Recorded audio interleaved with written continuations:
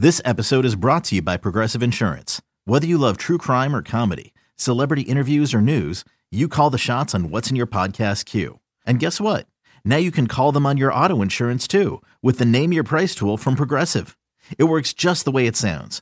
You tell Progressive how much you want to pay for car insurance, and they'll show you coverage options that fit your budget. Get your quote today at Progressive.com to join the over 28 million drivers who trust Progressive. Progressive Casualty Insurance Company and Affiliates. Price and coverage match limited by state law.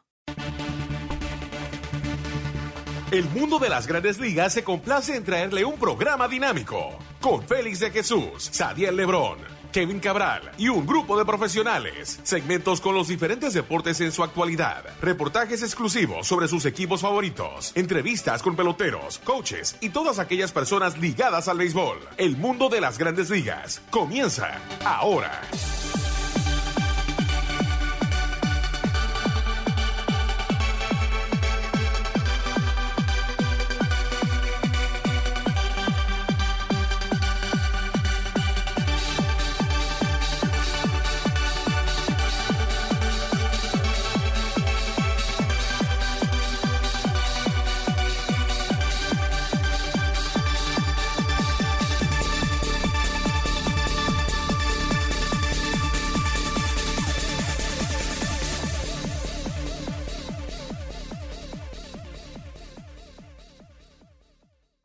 Bienvenidos a otra emisión de su programa El Mundo de las Grandes Ligas por sus portales ml.com y lasmayores.com, y ya saben que se puede conseguir el programa vía podcast semanalmente por Google Play, al igual que el Apple Store. Aquí con ustedes, nuestro productor Andrew Hart, Kevin Cabral y un servidor Félix de Jesús, con lo que es esta primera semana del béisbol 2018. El equipo que ganó la Serie Mundial el año pasado, los Astros de Houston, han comenzado muy bien.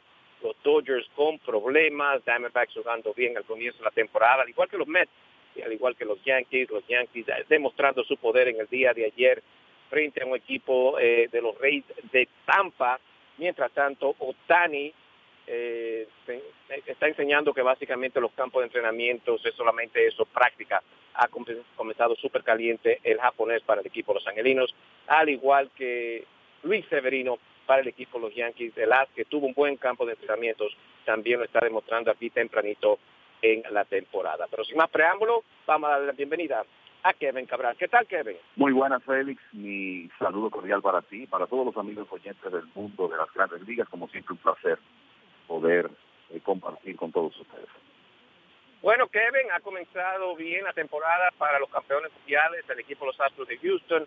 Acabaron básicamente con los Orioles de Baltimore, un equipo que parece a tener problemas este año. Lo dijimos al comienzo de la temporada, su picheo. Cuando lanza bien, entonces no batea. El caso de Bundy en el día de ayer, pero definitivamente los Astros de Houston se ve como un equipo que definitivamente ganaron la Serie Mundial, pero quieren más en este 2018. Definitivamente, y hay que decir que tienen con qué, Félix. Mira, esta es posiblemente la ofensiva más peligrosa del béisbol, con ese núcleo joven que ellos tienen: José Altuve, Carlos Correa, George Springer, Alex Bregman, Julie Gurriel, que se integrará próximamente, etcétera. Pero lo que más llama la atención no es eso, es el picheo abridor, como mejorado que está con relación al año pasado. O sea, los Astros ganaron su división y fueron los campeones del béisbol, y no tenían el día inaugural de la temporada pasada ni a Justin Verlander ni a Garrett Cole, y lo que se ha visto en estos primeros partidos es que esa rotación es una tremenda fortaleza. Vimos, por ejemplo, a Verlander, Cole y Charlie Morton promedian 97, 98 millas con su bola rápida en sus primeras presentaciones. Tienen a Lance McCullers con una de las mejores curvas del negocio, y a Dallas Keuchel, que es el lanzador, digamos, de una característica diferente, porque no depende de potencia, pero que tiene tanta habilidad que gana un premio Cy Young. Y los Astros se dan el lujo de tener a hombres como Colin McHugh y Brad Peacock en el bullpen, hombres que estuvieran en rotación en otros equipos. Peacock, de hecho, ganó ayer con un relevo superbo de 3 entradas en blanco, ponchando 5 bateadores. O sea que la realidad es que los Astros se ven como un equipo con mucho talento y con mucha profundidad, y sabemos lo difícil que es repetir en esta época. Y ni siquiera estoy hablando como campeón de la Serie Mundial, lo difícil que es ganar títulos divisionales consecutivos. Pero la realidad, Félix, es que los Astros de Houston parecen tener todas las armas para lograr eso, y su récord lo demuestra. Tienen 6 ganados y 1 perdido en un excelente inicio de temporada. Mirando a un equipo que le está dando competencia, por lo menos tempranito, estamos hablando de los angelinos, de Los Ángeles. Ohtani ha comenzado como esperable el equipo de los angelinos. Muchos pensaban como que no se iba a adaptar a lo que es las grandes ligas, pero tiene 2 cuadrangulares. Kevin Ohtani como bateador lanzó bien su primera salida para el equipo de los angelinos, y por lo menos hasta ahora ha sido todo lo que pagó los angelinos por el servicio del japonés. Sí, yo creo que de la misma forma que tratamos este tema durante los entrenamientos, y te decía que llegar a conclusiones por lo que pasó en esos partidos era sobreactuar, sobre todo cuando sabemos, Félix, de otros japoneses que en su primer entrenamiento de Grandes Ligas tuvieron problemas. Le pasó a Hideo Nomo, le pasó a Ichiro. Recuerdo que Lupinella estaba muy preocupado con Ichiro Suzuki en su primer entrenamiento con Seattle, y resulta que el hombre en esa primera temporada ganó los premios de novato del año y jugador más valioso de la Liga Americana. O sea que estas cosas pasan, y al ya iniciar la temporada, yo creo que lo que estamos viendo es que, que las expectativas creadas alrededor de este jugador japonés estaban justificadas. El domingo vi su primera presentación picheo por picheo. Ohtani estaba tirando entre 98 y 100 millas su bola rápida. Todavía en la sexta entrada estaba tirando 98 millas con un lanzamiento de recta de dedos separados sencillamente mortal, un tremendo slider. Y con excepción de una secuencia ahí donde no localizó bien un par de lanzamientos y permitió 2 hits y después un cuadrangular de 3 carreras del Matt Chapman, lo cierto es que dominó a su antojo al equipo de Oakland. Después se destapa con un cuadrangular de 3 carreras en su primer turno en Anaheim el martes, y ayer se la saca a Corey Kluber por el jardín central en Anaheim, a Corey Kluber, uno de los mejores lanzadores del negocio. Y además de eso, el hombre tiene una velocidad que realmente la velocidad de Homa primera, como puede correr, lo mete en la élite en ese aspecto de los jugadores de Grandes Ligas. O sea que el talento es especial, no hay dudas de eso, se ha puesto de manifiesto en esta primera semana, y me parece que Ohtani será uno de los jugadores más excitantes del béisbol en los próximos años. Muy tempranito para desarrollar los otros equipos en esta división oeste de la Liga Americana, pero seguimos con la Liga Americana, y ayer el equipo de los Yankees enseñó no solamente el poder en el bateo con sus 3 derechos, George Stanton, al igual que Gary Sánchez, pero sino también en el picheo con Luis Severino, y bueno, es un latinoamericano, Kevin, pero hay que decir que si Severino lanza así la temporada completa, puede ser que el Cy Young esté definitivamente en las manos de él cuando termine la temporada.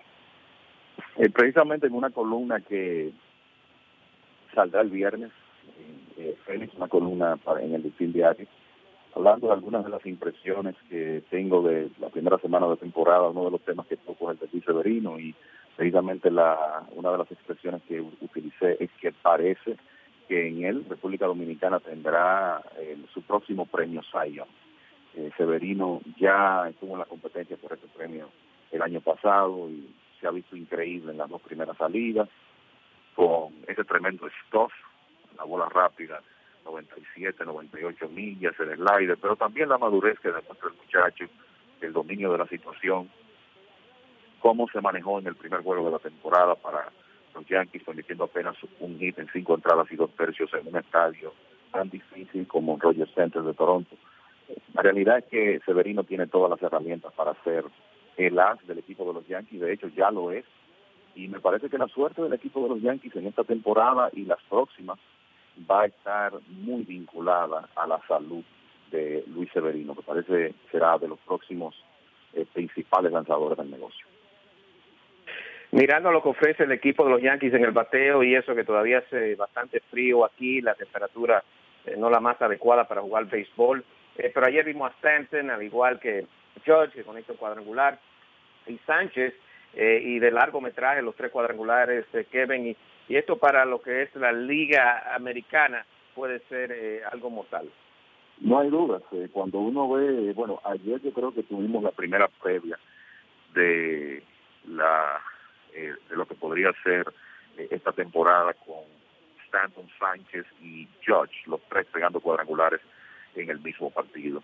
Y claro, Stanton tuvo ese tremendo debut con los Yankees en Toronto, después no se vio mucho en el resto de la serie, se ponchó 5 veces el martes, lo abuchearon en Yankee Stadium porque uno sabe que así son las cosas en el béisbol. George había comenzado lentamente, pero si uno se basa en lo que estos hombres hicieron en la temporada pasada, la realidad es que al final de cuentas sabemos que con Stanton y George hay que contar con unos 350 ponches, es parte del paquete, pero también si por lo menos ellos se acercan a lo que hicieron el año pasado, la producción que los Yankees van a recibir va a ser tremenda. Y puede que Sánchez sea el bateador más completo de los tres, en el sentido de que sea un poco menos vulnerable. O sea que en realidad ver ese trío día tras día creo que va a ser una tremenda atracción para los fanáticos de los Yankees. Y es increíble porque hace, qué sé yo, un par de años, 3 años, estábamos preocupados, Félix, porque un equipo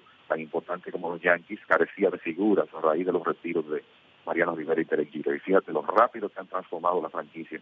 Y no tienen una atracción, sino varias, porque me parece que el mismo Didi Gregorius también se ha convertido en un jugador que es un favorito de los fanáticos.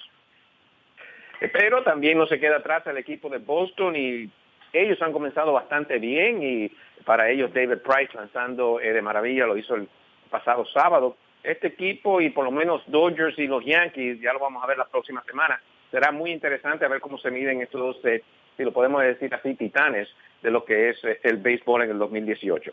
Sí, no hay duda que esa competencia parece que será muy interesante con el talento que tienen esos dos equipos. Lo del inicio del picheo abridor de Boston ha sido impresionante, sobre todo cuando tú tomas en cuenta que 3 miembros muy importantes de ese staff, Drew Pomeranz, Eduardo Rodríguez y Steven Wright, no han lanzado porque están en lista de lesionados, pero todos estarán integrándose próximamente. Y resulta que en los primeros 6 juegos, los 3 aces, Chris Sale, David Price y Rick Porcello, unidos a Brian Johnson y Héctor Velázquez, tienen una racha de 6 salidas permitiendo menos de 2 carreras como abridores, algo que no tiene precedentes en la historia del béisbol. Y gracias a la actuación de esos abridores principalmente, aunque claro hay que destacar el buen inicio de Sander Bogaerts, de Rafael Devers, los batazos que conectó Jalil Ramírez en Miami, que fueron claves, pues la realidad es que el picheo de Boston es lo que ha estado detrás del buen inicio que han tenido. Y obviamente no se va a mantener así, con una efectividad alrededor de 1.00. Hay hombres que irán buscando su nivel, pero si los Medias Rojas pueden tener a Chris Sale y David Price saludables la temporada completa, no hay duda que ellos van a ser un equipo sumamente interesante y como hemos hablado durante toda la temporada muerta y este inicio de temporada, uno de los equipos que debe estar en los playoffs por la Liga Americana. Ahí hay 3 equipos que no pensaban no ir a competir tempranito, pero Toronto se ha mantenido ahí, ha ganado 4 en línea, el equipo de los Blue Jays. ¿Hay esperanza, Kevin, de que por lo menos por gran parte de la temporada, por lo menos Toronto compita con los Yankees y el equipo de Boston? Mira, en realidad yo creo que hay una separación bastante marcada en talento entre Boston y Yankees y los demás equipos de la división. Con eso no quiero decir que los Blue Jays serían incapaces de por lo menos mantenerse en la conversación, quizás aspirar a un puesto de wild card. Obviamente ellos van a necesitar la producción consistente a lo largo de la temporada de Josh Donaldson, Justin Smoke y Kendrick Morales. Te diría que esos 3 en primer lugar, y Morales, por ejemplo, ha comenzado lento. Randall Richards, que es un jugador que se adquirieron desde los Cardenales de San Luis y que está llamado a ser una figura importante en esa alineación, apenas 2 hits en 23 turnos. Esos hombres tienen que producir y me parece que en el caso de la rotación lo crítico es que Aaron Sánchez pueda mantenerse saludable. No se ha visto en plenitud de condiciones en sus 2 primeras salidas, pero está bien, está saludable. Y hay que recordar que Sánchez hace un par de años encabezó la Liga Americana en promedio de carreras limpias y es sin duda el lanzador con más talento en esa rotación. O sea que si se le dan ciertas cosas a los Blue Jays, ellos podrían mantenerse en la conversación, aunque de nuevo me parece que el nivel de talento que presentan Boston y los Yankees es superior al de los demás equipos en esa división. Lo que se refiere a la división central, ahí los Indios de Cleveland no han comenzado muy bien. Los mellizos, vemos la potencial que tienen para tener una buena temporada. Kevin, muy tempranito para tratar de desarrollar lo que está pasando en la división central de la Liga Americana. Sí, yo creo que para uno llegar a conclusiones es muy temprano y la realidad es que ahí, mira, en la mayoría de las divisiones, si hay algo que uno puede ver en este momento es que hay equipos que están de nuevo muy por encima de otros. En esta división central, claramente Cleveland y Minnesota son los dos equipos a vencer, mientras que Medias Blancas, Kansas City y Detroit son equipos que están en reconstrucción. Y en este momento los Medias Blancas y Minnesota han ganado 3 de los primeros 5 y están encabezando, pero eso debe cambiar, porque la realidad es que en el béisbol se pueden dar sorpresas, pero obviamente yo por lo menos no espero ver a Medias Blancas, Kansas y Detroit en competencia en esta temporada. Y me parece que la lucha va a estar entre Cleveland y el equipo de Minnesota. Si los indios tienen su picheo saludable, deben ganar la división. Si no, lo hará Minnesota. Y me parece que los dos también van a estar en la conversación por un puesto de wild card. Muy interesante, entonces el béisbol ha comenzado en lo que es la Liga Americana. La Liga Nacional también bastante interesante. Buen comienzo, como necesitaba el equipo de los Mets de Nueva York, al igual que los Diamondbacks de Arizona. Los Ángeles no ha comenzado nada bien, estamos hablando claro de los Dodgers. Vamos a desarrollar también lo que ha pasado en esta primera semana en lo que es la Liga Nacional, pero antes, Andrew, vamos a una pequeña pausa y ya regresamos con mucho más. Black Iron Burger, la hamburguesería número 1 en votación por Sagat como la mejor hamburguesa. Black Iron Burger ofrece hamburguesas clásicas americanas y comidas inspiradas por el Mediterráneo por chefs españoles. Las hamburguesas de beef Black Iron Burger están hechas con carnes naturales y sin antibióticos, esteroides y hormonas. Black Iron Burger usa ingredientes frescos de alta calidad hechos en casa con sabores asombrosos que te transportarán a un sitio especial. Cual sea la ocasión, Black Iron Burger es el sitio perfecto para eventos deportivos, familiares y con amigos. Black Iron Hamburger, nobody beats our meat.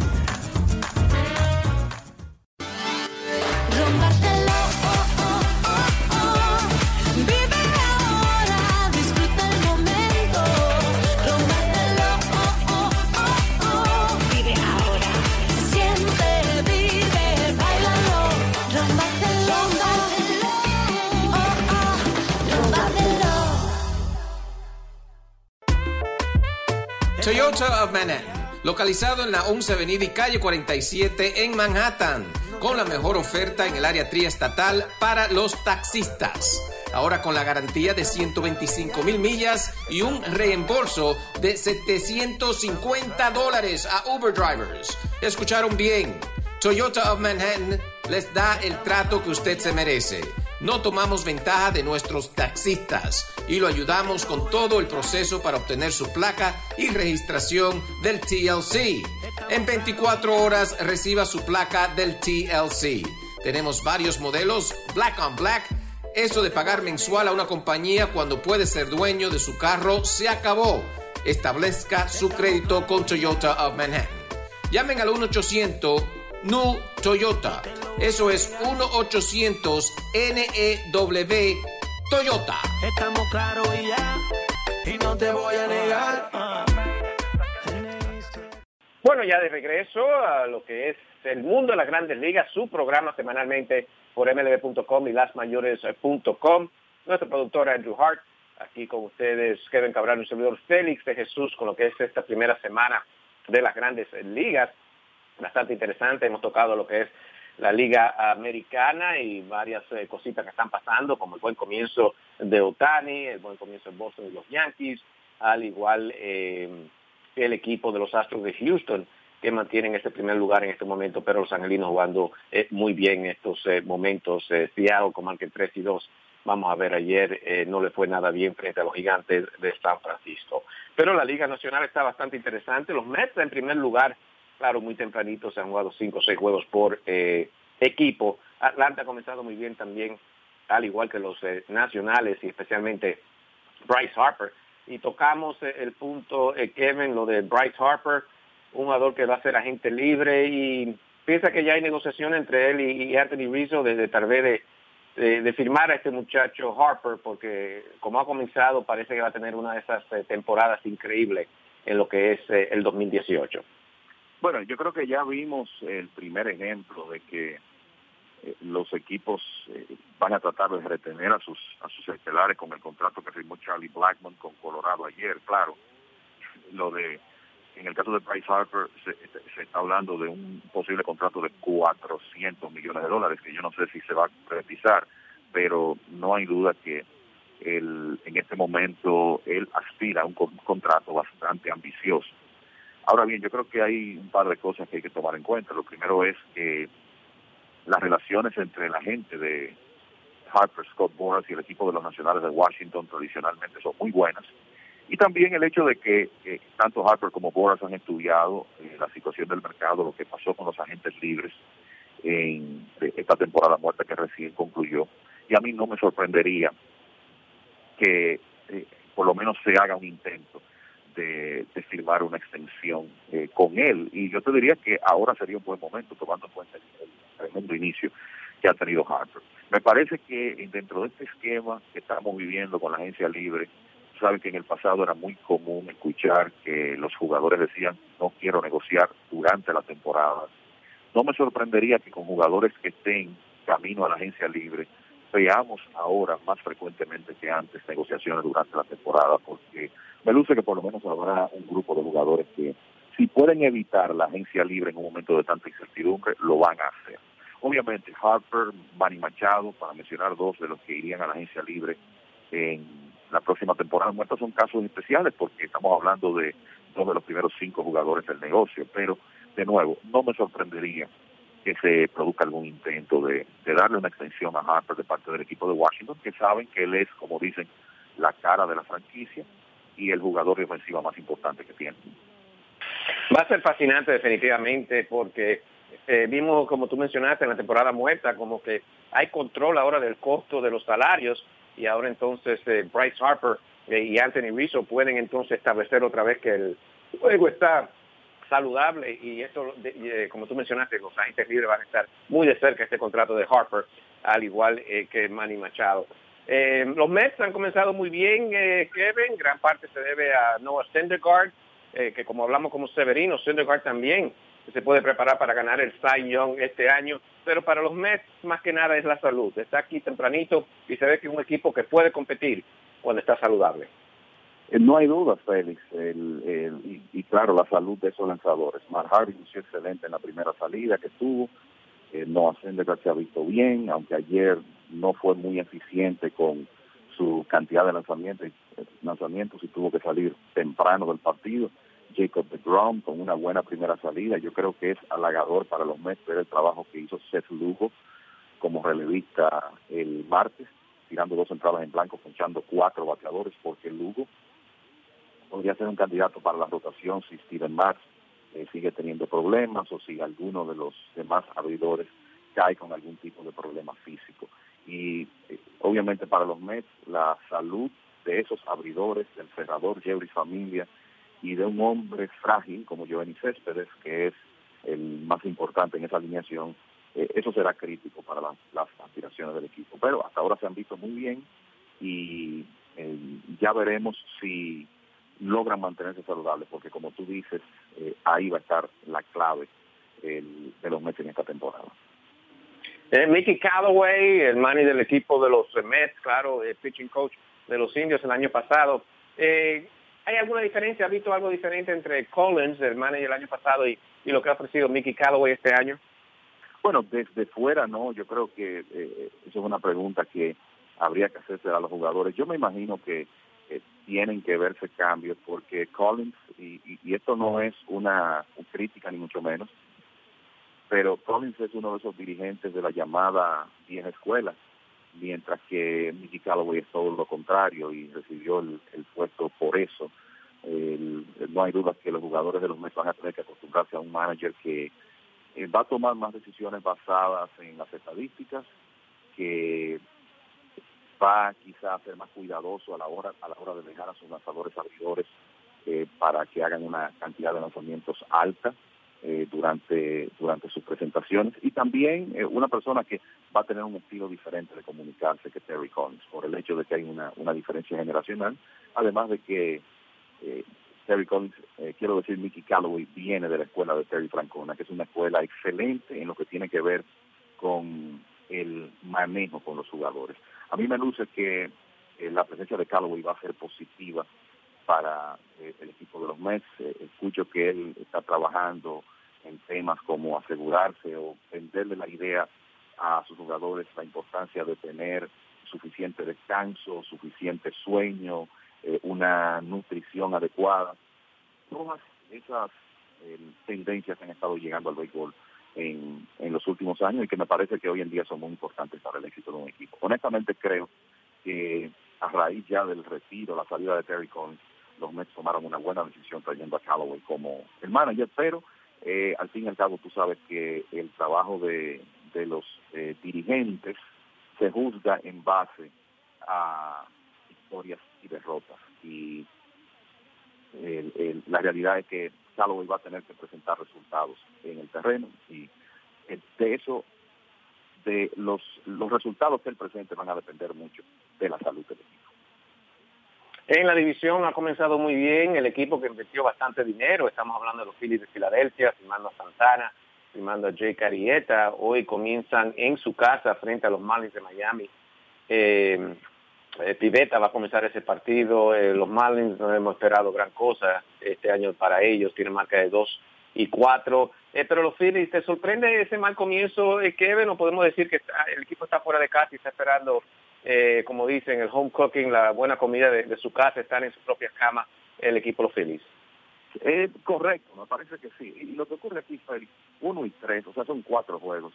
Yo todavía no quiero hablar de mal inicio cuando un equipo apenas ha jugado 4 partidos. Yo creo que lo que más ha llamado la atención es el manejo del bullpen del nuevo manager, Gabe Kapler, el hecho de que creo que exageró con los movimientos en los primeros partidos, y él mismo tendrá que llegar a la conclusión de que tú no puedes estar utilizando en Grandes Ligas 6 o 7 lanzadores por juego porque vas a agotar tu bullpen, y el hecho de que pidió un lanzador en el fin de semana, Howie Milner, que ni siquiera había calentado, un error que un manager de Grandes Ligas sencillamente no puede darse el lujo de cometer. Así que yo creo que hay que darle tiempo a este equipo. Ellos tienen buen talento. Ya Jake Arrieta va a tener su primera salida.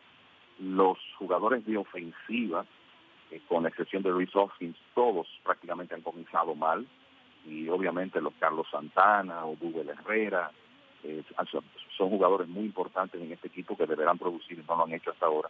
Yo te diría que para mí los Phillies son uno de los equipos candidatos para sorprender este año. Y vamos a ver si ellos pueden concretizar eso en el terreno de juego. Los Piratas han comenzado bien, y eso que salieron de algunos jugadores como son McCutchen y Cole, pero en el caso de los Cerveceros también han comenzado bien, pero ahora tenemos noticia de que van a perder a Chris Yelich por un tiempo, el jugador adquirido de los Marlins, y todo depende, el mismo los Gigantes también problemas, Samardzija y Baumgartner fuera, pero ¿qué puede significar, Kevin, para los Cerveceros perder los servicios de un tiempo largo de Christian Yelich? Bueno, yo te diría que es una baja sensible, y este es un equipo que en este momento tiene cierta profundidad en el outfield. Ellos tienen la opción de, durante un periodo de tiempo, utilizar a Eric Thames en la inicial y a Ryan Braun, Lorenzo Cain y Domingo Santana como sus 3 jardineros, pero obviamente Yelich es un jugador muy importante en este equipo que había tenido un buen inicio hasta que se lastimó ayer, y lo que se espera es que ese problema en el costado no sea serio. Ahora, es normal que en un jugador de ofensiva un problema en un costado signifique un mes de ausencia, es bastante.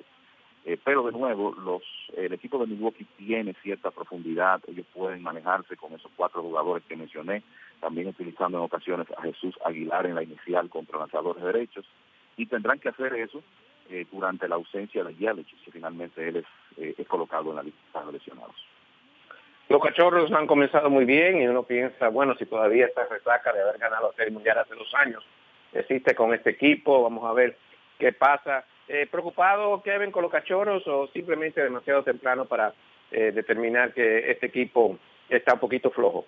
Para mí ellos son los favoritos para ganar esa división. Si tú revisas los primeros partidos, Ian Happ 10 ponches en 16 turnos oficiales, Wilson Contreras 8 ponches en 21 turnos oficiales. El equipo está bateando alrededor de 140 colectivamente, con hombres en posición de anotar.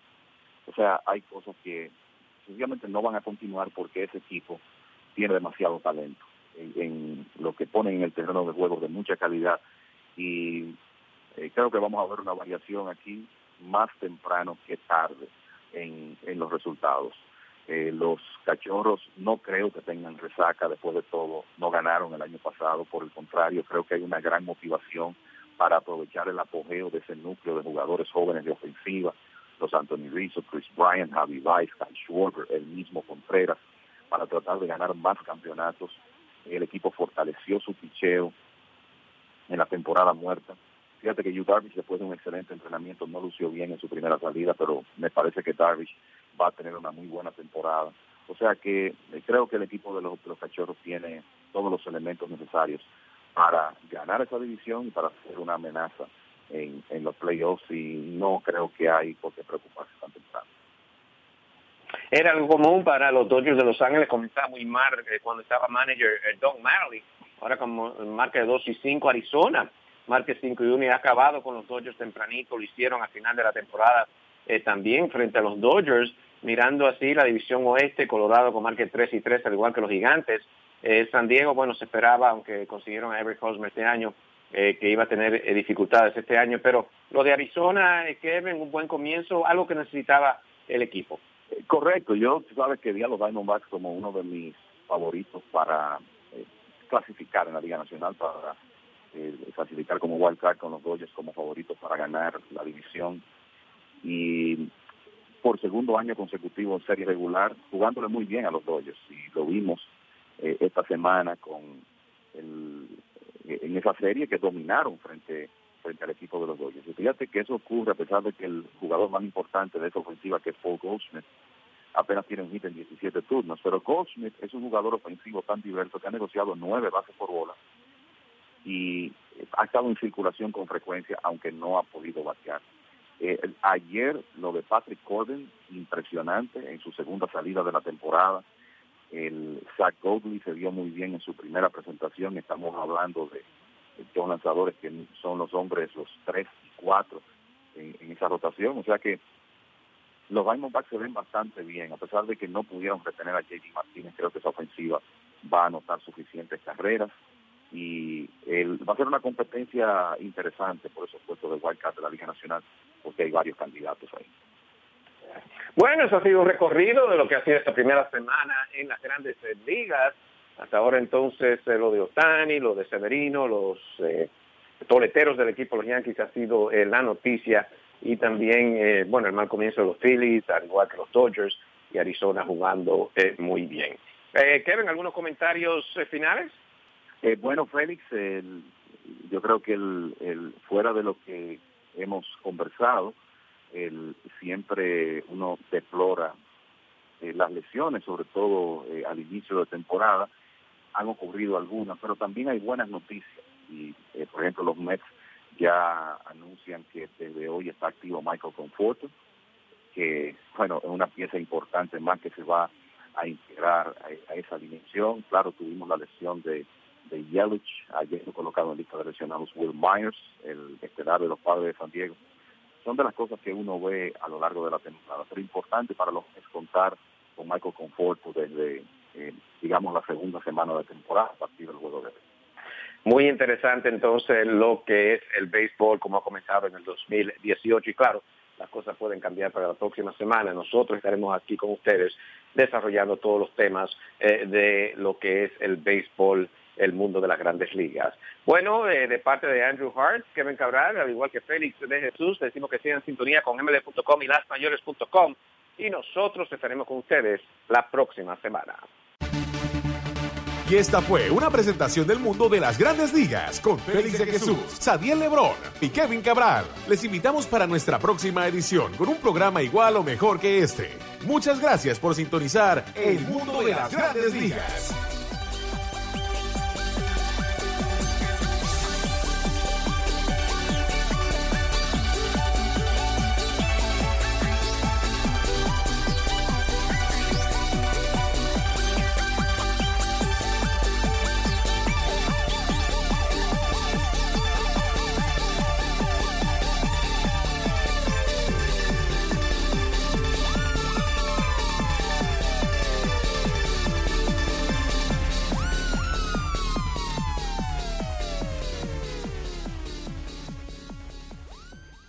Hey, Rob Bradford here. You guys know I'm always up for a good MVP story, and one of the best stories is Wasabi Technology. Wasabi is the world's hottest cloud storage company, and it's become the go-to provider for professional and collegiate sports teams, including 20 Major League Baseball teams like the Red Sox and NHL teams like the Bruins and Vancouver Canucks. Even the Liverpool Football Club is getting in on the Wasabi action. So, why is Wasabi the MVP? Well, Wasabi was purpose-built to free businesses from skyrocketing storage costs and unpredictable transaction fees that the Amazons of the world are charging. In fact, Wasabi is up to 80% less than those hyperscalers and doesn't charge a cent for businesses to access their data. From Wasabi's AI-enabled intelligent media storage, Wasabi Air, to the industry's only cloud storage service with triple protection against cyber criminals, data deletion, and ransomware, Wasabi's taken the lead in driving innovation in data storage and helping sports teams